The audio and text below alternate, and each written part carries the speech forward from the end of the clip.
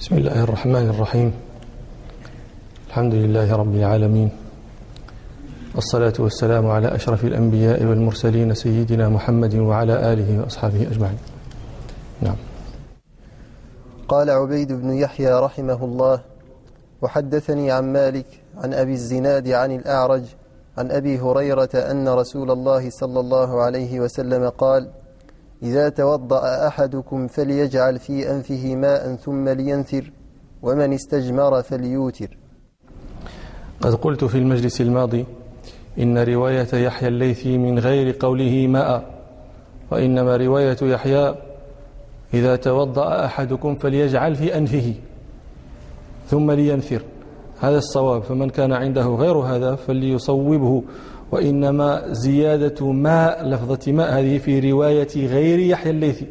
طبعا نحن الآن لنحقق الرواية، أما المعنى فهو فليجعل في أنفه، هذا مما حذف للعلم به. نعم. قوله صلى الله عليه وسلم: ومن استجمر فليوتر، اختلفوا في تفسير هذه الجملة على معنيين، وهذان المعنيان يبينهما ما يرويه سحنون. قال سحنون: قال لنا علي بن زياد: قلت لمالك: كيف يكون الوتر في الاستجمار؟ ومن استجمر فليوتر، كيف يكون ذلك؟ فقال الإمام مالك: أما أنا فآخذ العود فأكسره 3 كسر وأستجمر بكل كسرة منها. يعني الإمام مالك عنده من استجمار فليوتر، من استجمار أي من تبخر، من تطيب، فليوتر إذا كان عنده عود ليقسمه وترا فيكسره 3 كسر ويستجمر بكل كسرة. قال الإمام مالك: وإذا كان مدقوقا أخذت منه 3 مرات. قال علي بن زياد: فقال رجل من قريش وأنا شاهد للإمام مالك: يا أبا عبد الله، إن العرب تسمي الاستنجاء بالحجارة استجمارا. قال علي بن زياد: فرجع مالك إلى هذا القول الجديد. قال علي بن زياد: وأحب القولين إلي هذا القول الأول، يعني أحب قولي مالك إلى علي بن زياد راوي القصة القول الأول، يعني من استجمر فليوتر، أي من تبخر، من استجمر بالعود. وقال سحنون الراوي عن علي بن زياد قال: والقول هو ما رجع إليه مالك. ابن العربي رحمه الله لما ذكر هذه القصة استشكلها، وقال: مالك كان أوسع حوصلة من أن يكون أعرابي يلقنه أن استعمال الحجارة هناك يسمى استجمارا. مالك ليس مالك ممن يجهل هذا. ولذلك قال ابن حبيب: ونحن نحب الوتر في الوجهين جميعا، من تبخر استحب له أن يوتر، ومن استجمر أي أزال الأذى استحب له أيضا أن يوتر. وقوله صلى الله عليه وسلم: ومن استجمر فليوتر مسعف في الوجهين، في المعنيين. لماذا؟ لأن الاستجمار هذا يطلق على التبخر ويطلق على إزالة الأذى. الاستجمار إذا أريد به التبخر هذا مشتق من المجمر. المجمر هو ما يوضع فيه الجمر الذي يطرح عليه العود ونحوه من البخور. والاستجمار إذا أريد به إزالة النجو فهو مشتق من الجمار أو الجمرات التي هي الحجارة التي يزال بها الأذى. وقوله صلى الله عليه وسلم: ومن استجمر فليوتر، هذا فعل مضارع مقرون بلام الأمر. يوتر فعل مضارع مقرون بلام الأمر، ولذلك انجزم فليوتر. هذه الصيغة من صيغ الأمر، وقد تقدم لي معكم في مجالس مضت أن الأمر عند الإطلاق يدل على الوجوب. فظاهر الحديث على هذا يعطي أن من استجمر وجب عليه أن يستجمر وترا 3 أو 5 أو 7 أو ما شاء، المهم أن يكون وترا، لقول النبي صلى الله عليه وسلم: ومن استجمر فليوتر. وهذا موضع خلاف بين أهل الفقه. مذهبنا ومذهب الحنفية أن الوتر في الاستجمار ليس بواجب، وإنما هو مستحب. ولذلك يذكر فقهاؤنا في باب آداب قضاء الحاجة، يذكرون من الآداب أن يستجمر وترا. يقول البشار مستجمرا وترا، وعند الماء إلى آخر ما قال مستجمرا وترا. لماذا يعني لماذا قالوا إن الإيتار مستحب وليس واجبا؟ قالوا الصارف لقوله صلى الله عليه وسلم ومن استجمر فليوتر، الصارف له عن الوجوب هو ما رواه أبو داود والترمذي وغيرهما عن أبي هريرة رضي الله عنه أن رسول الله صلى الله عليه وسلم قال من استجمر فليوتر، من فعل فقد أحسن ومن لا فلا حرج. وهذا صريح في عدم الإيجاب.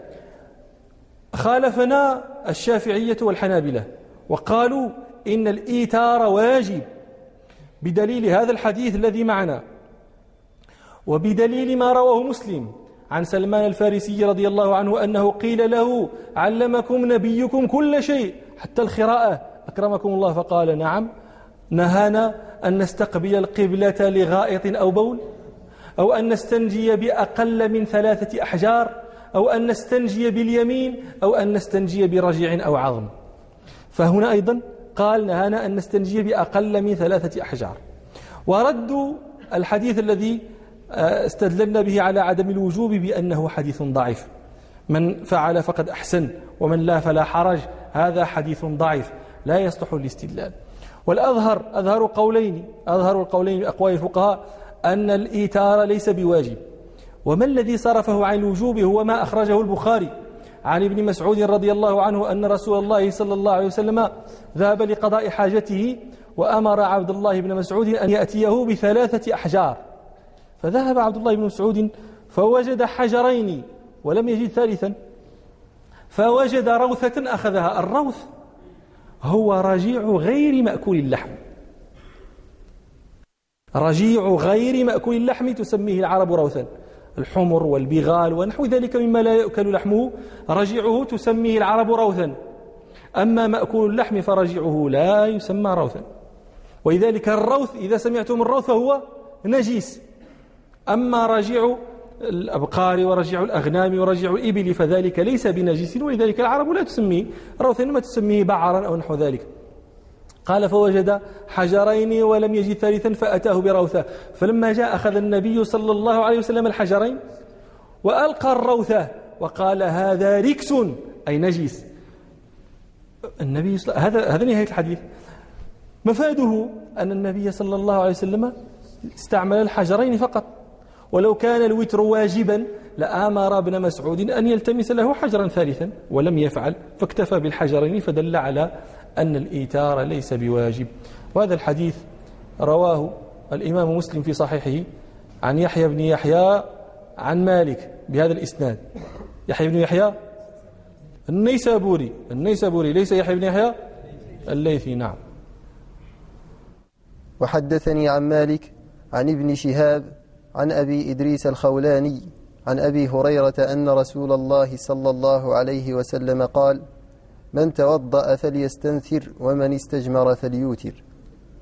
بقي لنا مبحث في مسألة الاستنثار، وقول النبي صلى الله عليه وسلم من توضأ فلينتثر أو فليستنثر أو لينثر.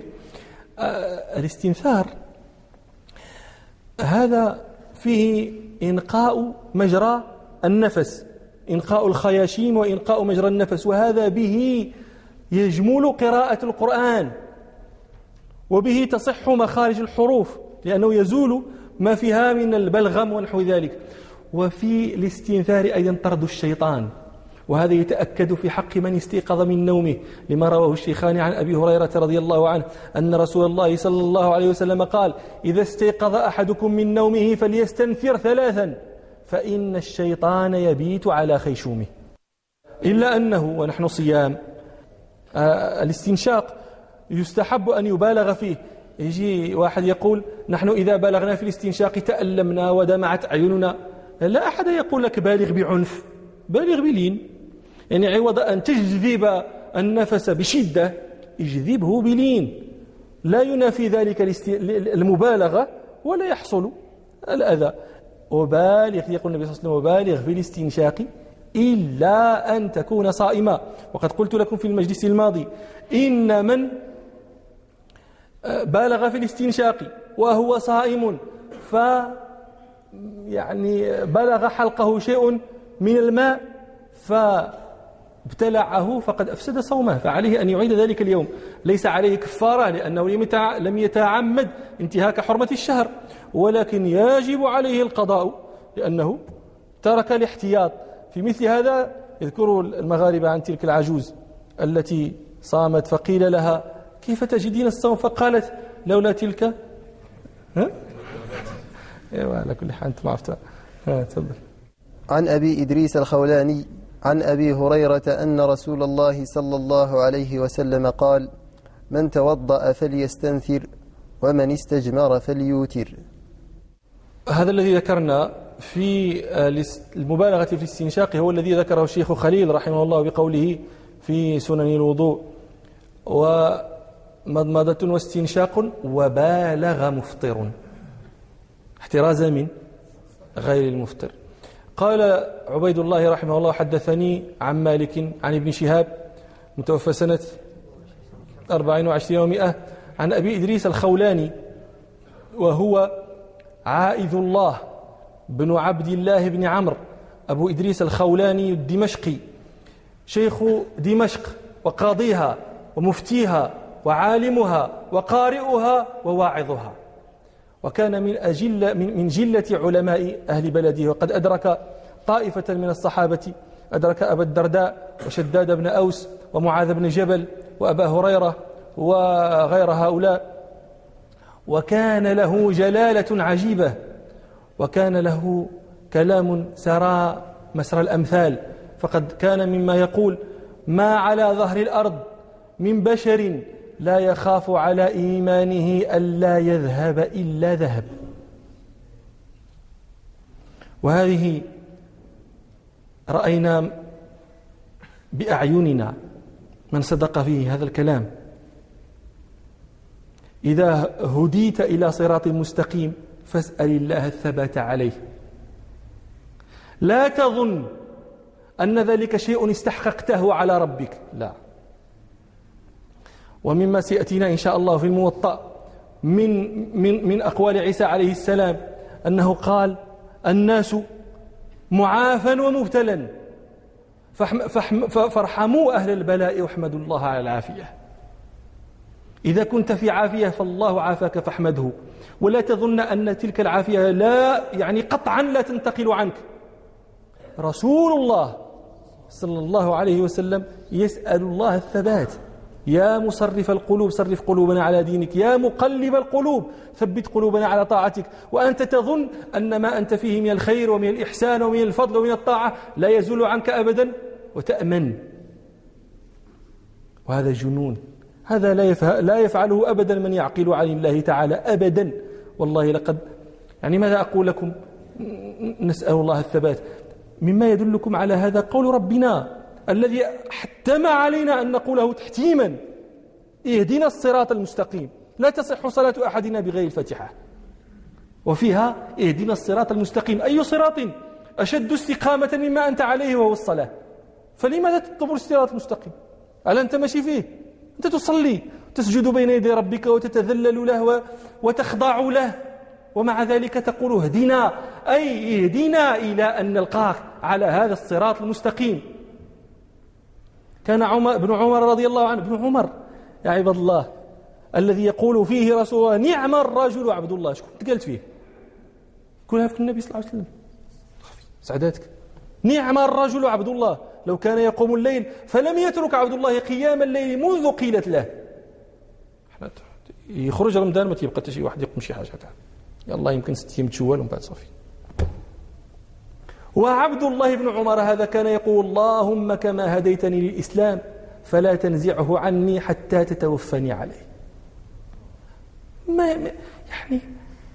هذا شيء لا نستحقه على ربنا. كذلك كنتم من قبل فمن الله عليكم الحمد لله ونسأل الله الاستزادة، نسأل الله كما هدانا للإسلام أن لا ينزعه عنا حتى يتوفنا ونحن مسلمون. لذلك قال أبو إدريس الخولاني: ما على ظهر الأرض من بشر لا يخاف على إيمانه أن لا يذهب إلا ذهب. وكان يقول: المساجد مجالس الكرام. ومات رحمه الله سنة 80 للهجرة. نعم. قال يحيى: سمعت مالكا يقول في الرجل يتمضمض ويستنثر من غرفة واحدة إنه لا بأس بذلك. قال يحيى: سمعت مالكا رحمه الله وقد سئل عن من يتمضمض ويستنثر من غرفة واحدة، كيف هذا؟ يعني لكي تتصوروا ذلك، صورته أن يملأ الرجل كفه ماء ثم يأخذ بعض ما في كفه من الماء فيتمضمض به ويبقي سؤره في كفه، فإذا مج الماء أخذ ذلك الباقي فاستنشقه. هذه صورة السؤال. قال الإمام مالك رحمه الله: إنه لا بأس بذلك.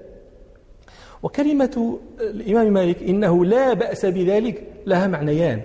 الإمام مالك يضعها في موضعين، هذان الموضعان بينهما ابن رشد الجد في كتابه البيان والتحصيل من كثرة ما رأى هذه الجملة في كلام مالك والفروع التي تنزل عليها. فقال الإمام مالك: قد يقول لا بأس بذلك للشيء فعله وتركه سواء، يكون معنى قوله إنه لا بأس بذلك معناه الإباحة المستوية الطرفين.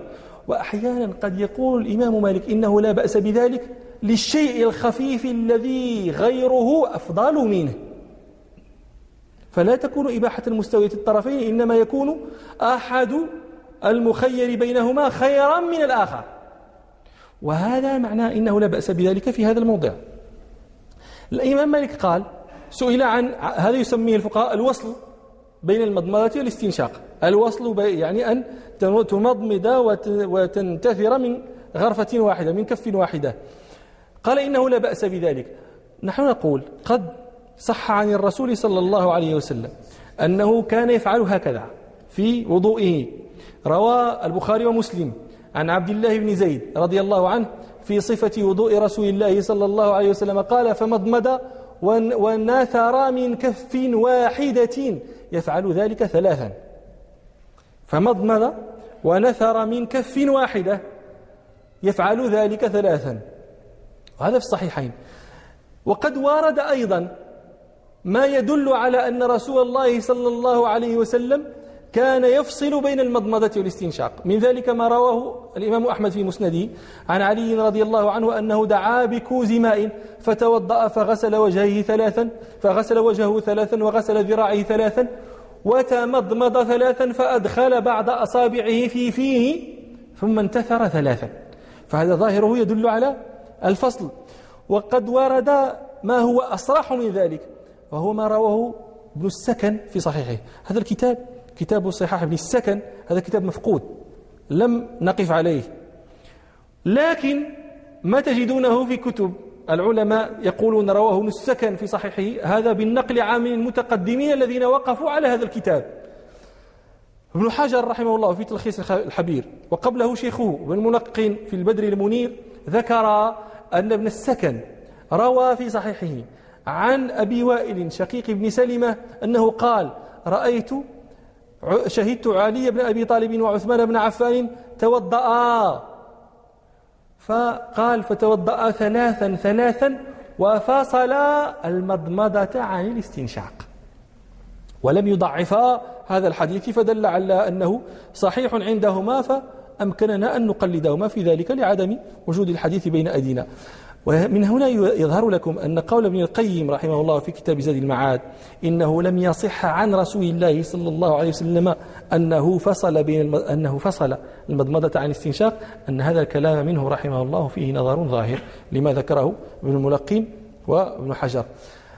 لماذا قلت لكم إن لا بأس به هنا عند الإمام تدل على أن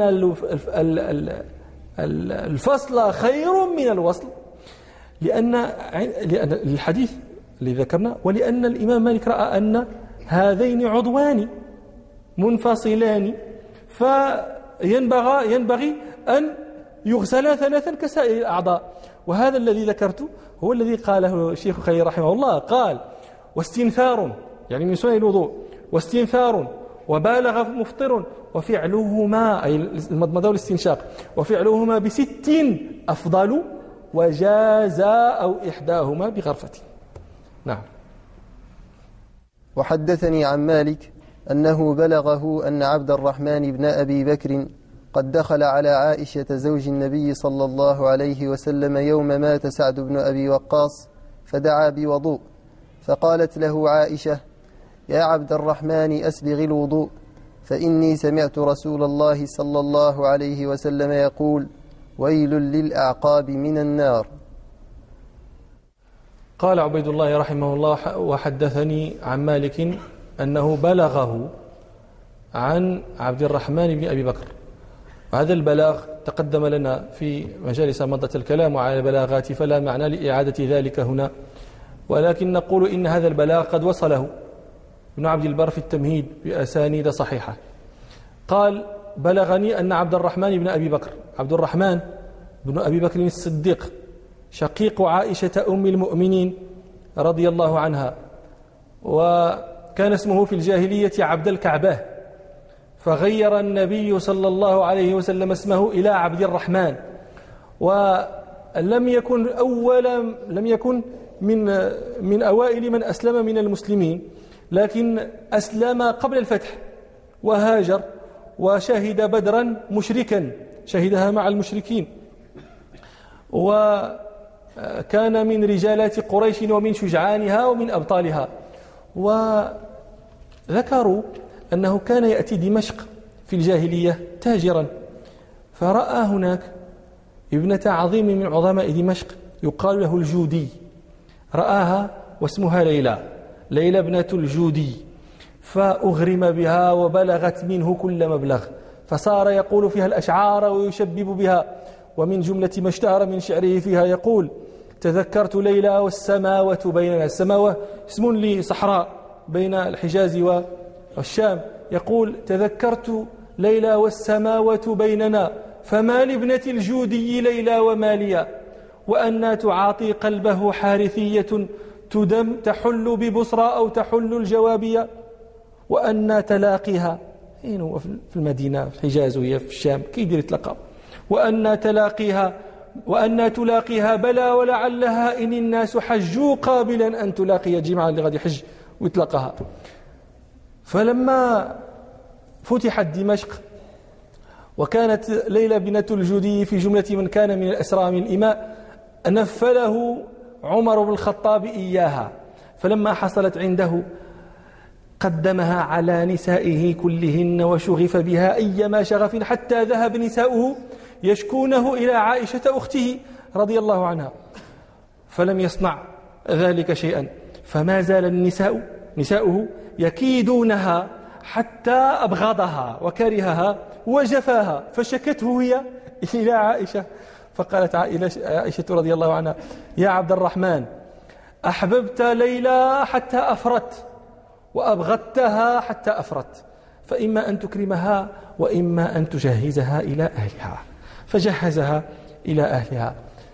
وكان في رحلة، فلما كان قادما إلى مكة وقد بقي على مكة 10 أميال، عرس هناك فنام نومة فمات في نومته تلك التي نامها، فحمله أصحابه إلى مكة ودفنوه بها، فوقفت أخته عائشة رضي الله عنها على قبره وأنشدت أبيات متمم بن نويرة في أخيه مالك: فلما وكنا كندمان جذيمة حقبة من الدهر حتى قيل لن يتصدع، فلما تفرقنا كأني ومالكا لطول اجتماع لم نبت ليلة معا، وبكته وقالت: لو شهدت موتك لدفنتك حيث مت ولما بكيتك.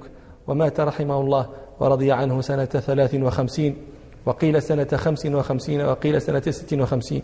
وأنا أسألكم الآن بيتا متمم بن نويرة كنا أنشدناكم إياهما في مناسبة ما هي؟ توحد لا ما كاينش الوقت ديال بلاتي. كنا ذكرناهم لما ذكرنا لكم البيتين لما ذكرنا معاني اللام وأنها تأتي بمعنى بعد، وقلنا لكم إن هذا شاهده قول متمم فلما تفرقنا كأني ومالكا لطول اجتماع، أي بعد طول اجتماع. احنا هذا الأبيات ذكرناهم ونعيد ذكرهم لعل فيهم يحتاج إلى بعض الإيضاح. ما معنى قوله وكنا كندماني جذيمة حقبة من الدهر؟ ندماني وكنا كندماني، الندمانان تثنية ندمان. الندمان أو النديم هو الذي ينادم على الشرب، هو الرفيق الذي لا يفارق صاحبه في الشرب يعني التي قصر معه، فهذا هو النديم أو الندمان. يقول هو وكنا كندماني جذيمة. جذيمة هذا هو جذيمة الأبرش، وهو أحد ملوك العرب في الجاهلية، بل كان من أفضل ملوك العرب، وكان استجمع له ملك العراق وكان به برص، وكانت العرب تكره أن تنسب عظماءها إلى البرص، يقولون جذيمة الأبرص، وهو من عظماء ملوكهم، فكانوا يكرهون أن يقولوا الأبرص، فكانوا يقولون جذيمة الأبرش، وكانوا يقولون جذيمة الوضاح. وكان هذا قلت لكم هذا كان من عظماء ملوكهم، فقال مرة لجلسائه لقد بلغني أن فتى من لخم، قبيلة من قبائل العرب، بلغني أن فتى من لخم له ظرف ولب، فلو بعثت إليه فكان من ندمائي، ممن يجالسه ويشاربه ولا يفارقه. والملوك تختار من يكون يعني مسليا، إما حافظا للأدب وحافظا للأشعار وحافظا لنكت العرب ولطرائفها، حتى يكون في جلوسه مع الملوك فائدة لهم وتسلية لهم.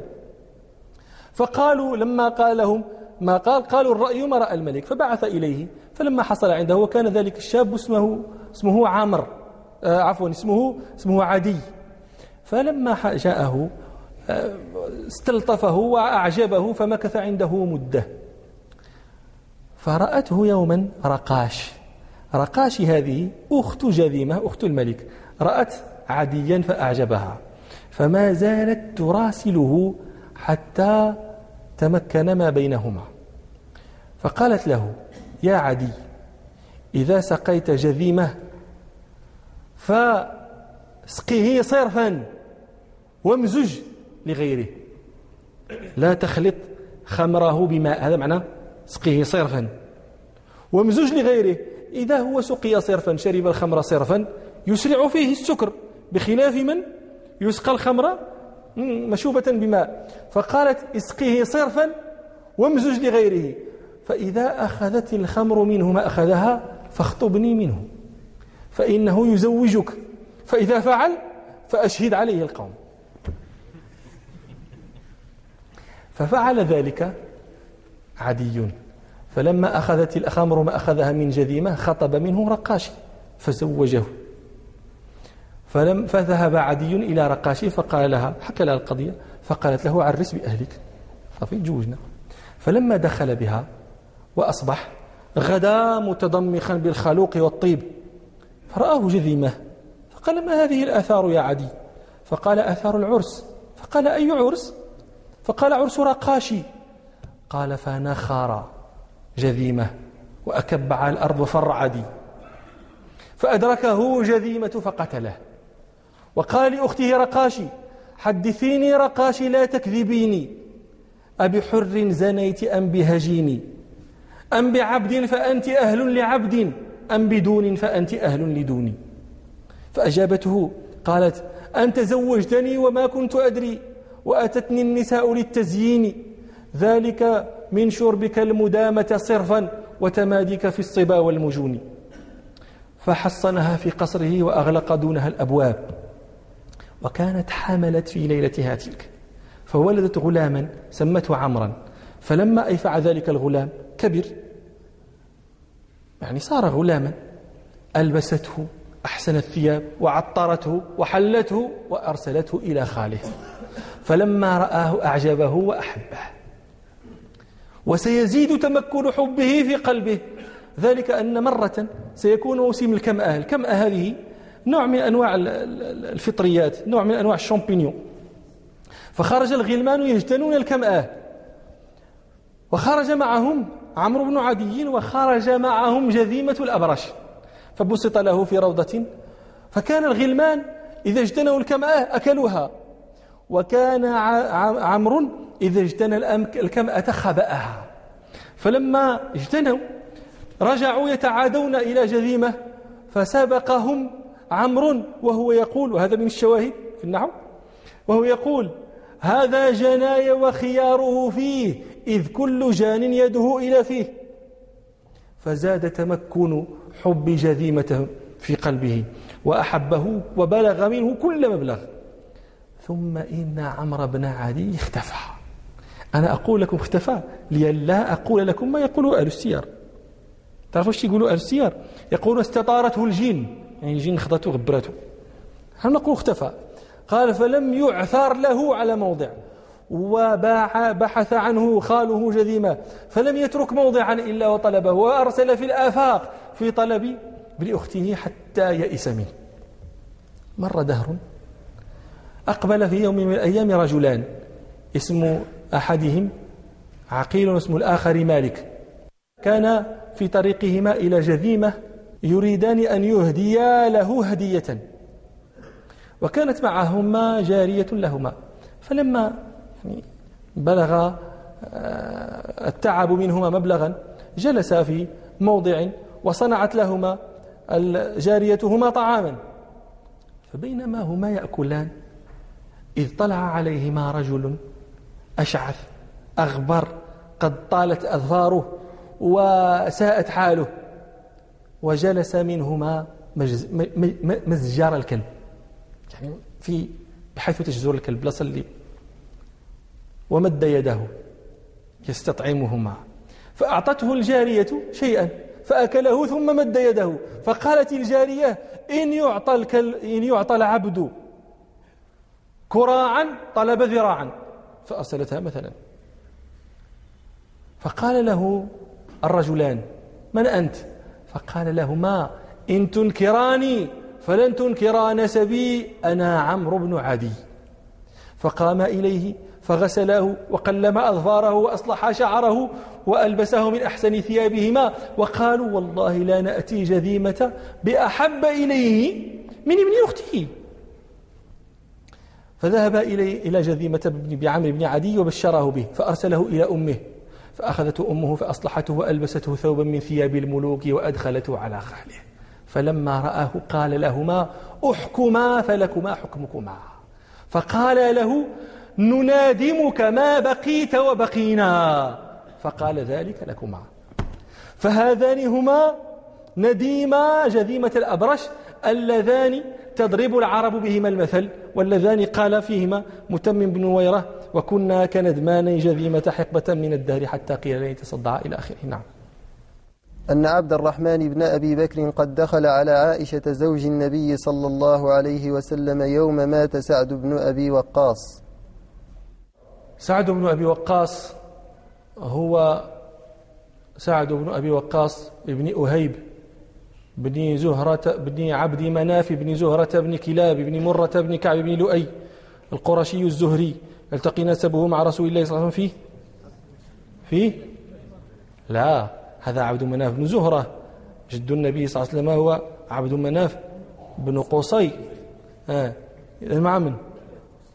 لا انتبهوا، سعد بن أبي وقاص هو سعد بن مالك. أبو وقاص هذه كنية، اسمه مالك. سعد بن مالك بن أهيب بن عبد مناف بن زهرة بن كلاب بن مرة بن كعب بن لؤي، في كلاب مرة. قرشي زهري، كنيته أبو إسحاق، وهو أحد العشرة المبشرين بالجنة، وأول من رمى بسهم في سبيل الله، وأحد الستة أصحاب الشورى الذين قال عمر لا تخرج الخلافة منهم. وقال عمر فيه: إن فاتته إن لم تصبه الخلافة فليستعن به الخليفة. وكان رسول الله صلى الله عليه وسلم يحبه ويباهي به. فقد روى الترمذي عن جابر بن عبد الله رضي الله عنهما أن قال أقبل سعد فقال رسول الله صلى الله عليه وسلم هذا خالي فليرني امرؤ خاله. وكي تفهموا معنى خالي لا تظن أن سعد بن أبي وقاص هو أخو آمنة بنت وهب، لا، أنتم تذكروا واذكروا ما ذكرت لكم من نسب سعد. ما معنى قول النبي صلى الله عليه وسلم هذا خالي؟ لأنه من خؤولته، ماشي ليس أخا أمه ولكنه من خؤولته. أمه هي آمنة بنت وهب بن عبد مناف بن زهرة بن كلاب، فهما معا من أبناء عبد مناف بن زهرة، إلا أن آمنة بنت وهب وسعد هو من أبناء وهيب بن عبد مناف. هما آمنة أبو من آبائها عبد مناف وسعد من آبائه عبد مناف بن زهرة، فهذا معنى خالي. وكان مستجاب الدعوة مشهورا بذلك. قال رسول الله صلى الله عليه وسلم اللهم استجب لسعد إذا دعاك. ومن مشهور ما يذكرون في هذا أن ما رواه البخاري عن جابر بن سمرة أن أهل الكوفة شكوا سعدا إلى عمر بن الخطاب. سعد بن أبي وقاص كان أميرا على الكوفة من قبل عمر بن الخطاب، فأتى أهل الكوفة عمر يشكون سعدا، فبعث عمر محمد بن مسلمة ليحقق في هذه الشكوى. فأتى الكوفة لم يدع مسجدا إلا دخله يسأل فيه عن سعد بن أبي وقاص، فحيث ما سأل كان الناس يثنون معروفا، حتى أتى مسجدا لبني عبس، فقام محمد بن مسلمة وقال أنشد الله رجلا يعلم حقا إلا قال. فقام رجل يقال له أسامة بن قتادة يكنى أبا سعدة، فقام فقال أما إذ نشدتنا فإن سعدا كان لا يسير بالسرية ولا يقسم بالسوية ولا يعدل في القضية. فغضب سعد بن أبي وقاص وقام وقال أعلي تسجع؟ السجع هذا السرية القضية. قال أعلي تسجع؟ أما والله لأدعون بثلاث. لماذا بثلاث؟ حتى هو اتهم بثلاث. قال أما والله لأدعون بثلاث، اللهم إن كان عبدك هذا قام رياء وسمعة فأطل فقره وأطل عمره وعرضه للفتن.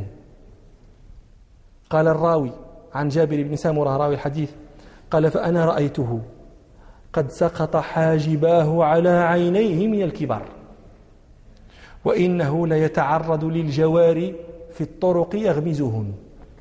فإذا قيل له في ذلك قال رجل مفتون أصابتني دعوة سعد. ولما قتل عثمان رضي الله عنه كان سعد بن أبي وقاص في من اعتزل تلك الفتن كلها، فجاءه مرة ابن أخيه هاشم بن عتبة بن أبي وقاص فقال له ها هنا 100,000 سيف يرونك أولى بهذا الأمر. أنت سمع جالس يخرج قول رانا 100,000 سيف يرونك أنت أحق بهذا الشيء كله. فقال له سعد أريد منها سيفا واحدا إذا ضربت به المؤمن لم يصنع شيئا وإذا ضربت به الكافر قطع. فتركه وبقي معتزلا إلى أن مات في قصره بالعقيق سنة 54 وحمل إلى المدينة فدفن بالبقيع رضي الله عنه. نعم. فدعا بوضوء فقالت له عائشة يا عبد الرحمن أسبغ الوضوء فإني سمعت رسول الله صلى الله عليه وسلم يقول ويل للأعقاب من النار. أسبغ الوضوء، إسباغ الوضوء معناه أن توفي كل عضو حقه من الماء، هذا معنى إسباغ الوضوء. لأن أصل الكلمة هذه أسبغ، هذه في الحقيقة أصل الفعل سبغ، يقال سبغ الشيء إذا طال وإذا تم وإذا اتسع، ثم أدخلت عليه همزة التعدية فقيل أسبغ، يعني إذا تم وإذا أتمه وإذا وفاه. ومن هنا يظهر لكم غلط كثير من الناس الذين يريدون التفصح. وفي الحقيقة الإنسان إما أن يتعلم وإما أن يترك الكلام بالعربية لا يصير ضحكة بين الناس. يريد أن يتفصح فيتكلم كلاما لا يتكلمه الناس. هذا واحد كان في مجلس كان في مكان مع أحد أبنائه، فدخل أحد علماء العربية فأراد الرجل أن يتفصح ليفتخر به ابنه، فتكلم كلاما يعني لا حظ للصواب فيه. ثم التفت إلى ذلك العالم من علماء العربية وهو منتشن بكلامه الذي تكلمه، وقال للعالم يعني أمام ابنه: يا أبا فلان، هذا كلام ذهب أهله، يعني ما بقى شي واحد يتكلم بهذه العربية. فقال له ذلك العالم: هذا كلام لم يخلق الله له أهلا. الشيخ فاروق الرحالي رحمة الله عليه، هذا فاروق الرحالي هذا كان من علماء المغرب الكبار. واحد من الطلبة كتب شيئا على شرح المكودي على ألفية ابن مالك. تعرفون ألفية ابن مالك معروفة يدرسها الطلبة، ومن شروحها التي كانوا يدرسها الطلبة بها هذا الشرح، شرح المكودي. المكودي هذا أحد علماء العربية المغاربة أيضا، نحن بنو مكودي أهل التقى والجود والكر والأسود إلى آخره. المهم هذا الطالب الذي لم يستحكم وباقي الله أنت تدرج في العربية، ومشيتي شرح المكودي على الألفية وبديتي أنت تقول وتعلق وتدير الحواشي والتقريرات. فلما أتم ما توهم أنه كتب، أتى الفاروق الرحالي رحمة الله عليه وقال له: فقيه، أريدك أن تكتب لي عنوانا لهذا الشيء الذي ألفته. فقال له الشيخ: وخا. فلما وعده أن يأتيه في يوم من الأيام، فلما أتاه قال له: كتبت العنوان؟ قال: نعم. فأعطاه الكتاب، فإذا الشيخ قد كتب له في العنوان: شاشية اليهودي في إفساد ما أصلحه المكودي. لماذا نقول هذا؟ لأولئك الذين يريدون التفصح: تعلم، لا تتفصح، تصير هزءا وتصير ضحكا. تقول ماذا تصنع؟ تقول يكون يعني سيصلي، فتقول تراه مثلا يشمر أكمامه فتراه سيتوضأ، تقول أنت على وضوء، يقول لا. تقول تريد أن تتوضأ، يقول لا أنا على وضوء، إنما أريد فقط أن أسبغ الوضوء. يقصد بالإسباغ هو تجديد. لا بغيت غير نسبغ، هذا ليس إسباغا، هذا تجديد. وإنما الإسباغ قد يسبغ من أحدث أيضا. فقالت له عائشة رضي الله عنها: أسبغ الوضوء، فقد سمعت رسول الله صلى الله عليه وسلم يقول: ويل للأعقاب من النار. الويل في أصل اللغة العربية هو العذاب والهلكة، ولذلك تسمعون كثيرا من أمهاتنا إذا قال أحدهم أمامهن ويلي، يقولش ويلي، تقول هذا عذابي وهلاكي. وروي عن عطاء بن يسار أنه قال: الويل واد في جهنم، نسأل الله العافية، شديد الحر، لو ألقيت فيه الجبال لماعت من شدة حره قبل أن تبلغ قعره. وهذه الكلمة تعدى بنفسها فيقال ويله، وتعدى بمن فيقال ويل منه، وتعدى بعلى فيقال ويل عليه. وقال الأعشى: قالت هريرة لما جئت زائرها: ويلي عليك وويلي منك يا رجل. وويل مثل ويح، إلا أن الفرق بينهما أن ويل تقال لمن سقط في هلكة يستحقها. قال ربنا سبحانه: ويل للمطففين، ويل لكل همزة يستحقونها، ويل يومئذ للمكذبين. ومن وقع في هلكة لا يستحقها يقال ويحه، فكأن في ويح ذي معنى الترحم. ومنه قول رسول الله صلى الله عليه وسلم لعمار بن ياسير: ويح عمار تقتله الفئة الباغية، يترحم عليه صلى الله عليه وسلم. وهنا مسألة في علم الإعراب: ويل للأعقاب من النار. ويل ما إعرابها؟ مبتدأ. طيب ويل إعرابها مبتدأ، ويل نكرة أم معرفة؟ نكرة. احنا عندنا من القواعد في اللغة العربية أن المبتدأ لا يكون نكرة. يقول ابن مالك: ولا يجوز الابتداء بنكرة، لا يجوز، يعني لا يجوز صناعة. وكيف يكون؟ لكن قال: ما لم تفيد. عندنا بعض المسوغات يسمونها مسوغات تسوغ الابتداء بالنكرة. ويل هذه مبتدأ سوغ الابتداء به أنه دعاء. الدعاء كون الكلمة تكون مسوقة للدعاء هذا من المسوغات التي لم يذكرها ابن مالك رحمه الله، إنما ضمنها في قوله. ابن مالك ماذا يقول؟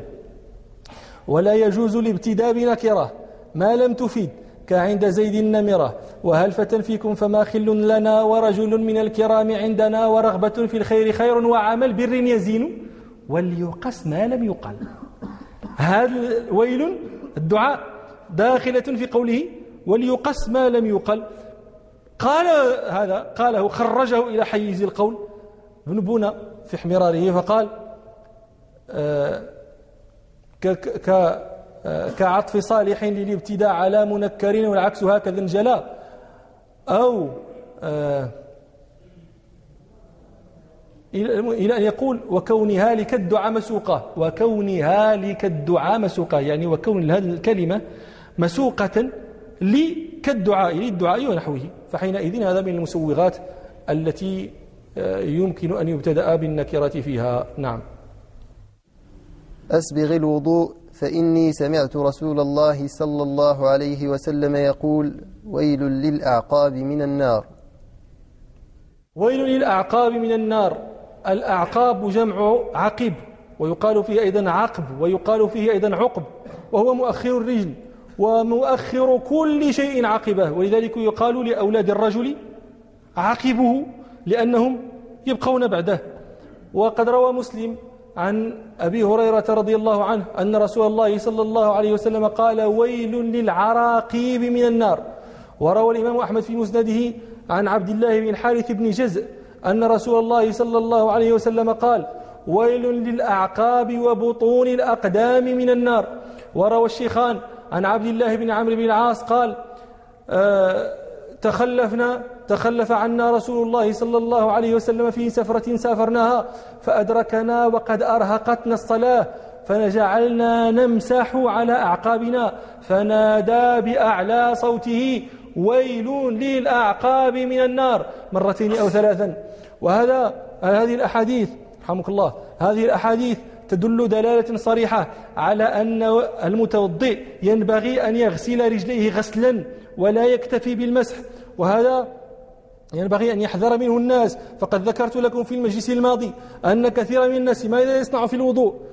يملأ كفه ماء ثم يرسل ذلك الماء يطرحه يقذفه ويمر يده المبتلة على العضو الذي يريد أن يغسله. وقلت لكم إن هذا لا يسمى غسلا وإنما هذا مسح. وهذا يكثر في الأرجل لأنه أحيانا الناس تتوضأ في لفظ فلا يستطيعون أن يجعلوا أرجلهم كاين مشكرف ما قادرش يدير، فماذا يفعل؟ يأخذ الماء ويطرحه ويمسح رجله، هذا مسح ليس غسلا. وأنتم تسمعون النبي صلى الله عليه وسلم يقول ويل للأعقاب من النار، ويل للأعقاب التي لم تغسل من النار. يقولون في هنا أنتم تعرفون أن تأتي لمعاني في كلام العرب للزيادة والعهد والحضور والغلبة إلى آخر ما قال.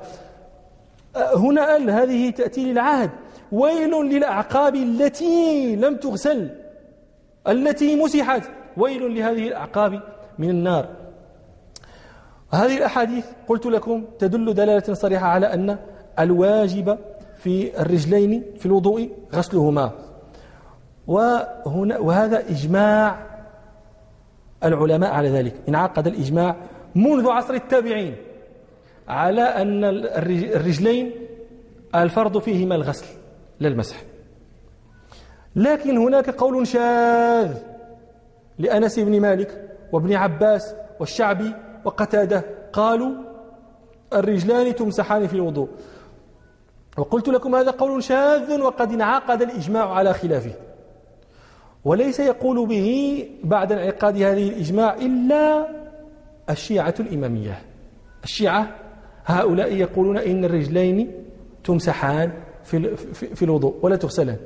وطبعا كلام الشيعة لا يؤخذ به لا في وفاق ولا في خلاف. لا نقول خالفنا الشيعة ولا نقول وافقنا الشيعة، لأنهم ليسوا عندنا من أهل السنة، فلا نبالي بخلافهم ولا بوفاقهم في أصول ولا في فروع. ممن خالف الإجماع ابن جرير الطبري رحمة الله عليه. طبعا ابن جرير الطبري إمام من أئمة الاجتهاد ومن أئمة أهل السنة. ابن جرير الطبري خير المتوضئ بين غسل رجليه ومسحهما. سبب ذلك الاختلاف في قراءة آية الوضوء. لماذا اختلف الناس؟ للخلاف الحاصل في قراءة آية الوضوء، في قراءة قول الله تعالى وأرجلكم. نحن نقرأ وأرجلكم يا أيها الذين آمنوا إذا قمتم إلى الصلاة فاغسلوا وجوهكم وأيديكم إلى المرافق وامسحوا برؤوسكم وأرجلكم. هذا الحرف اختلف فيه القراء. يقول الشاطبي رحمه الله، الشاطبي أبو القاسم ماشي أبو إسحاق، صاحب الشاطبية صاحب حرز الأماني في قراءة السبع، يقول موضحا اختلاف القراء في هذا الحرف وأرجلكم بالنصب عم رضا على. اقرأ أيها القارئ هذا الحرف وأرجلكم إلى الكعبين، اقرأه بالنصب لمن رمزت لهم بقولي عم رضا على.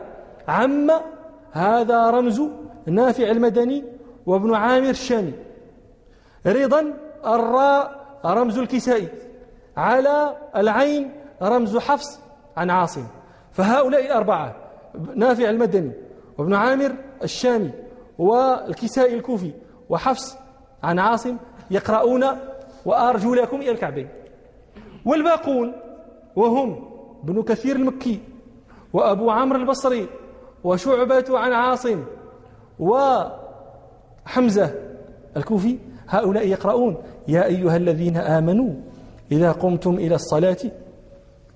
غادي نقرأ عليكم بحمزة باش تعرفوا تسمعوا قراءة حمزة وتسمعوا الخلاف القراءة. يقول اقرأ أعوذ بالله من الشيطان الرجيم يا أيها الذين آمنوا إذا قمتم إلى الصلاة فاغسلوا وجوهكم وأيديكم إلى المرافق وامسحوا برؤوسكم وأرجلكم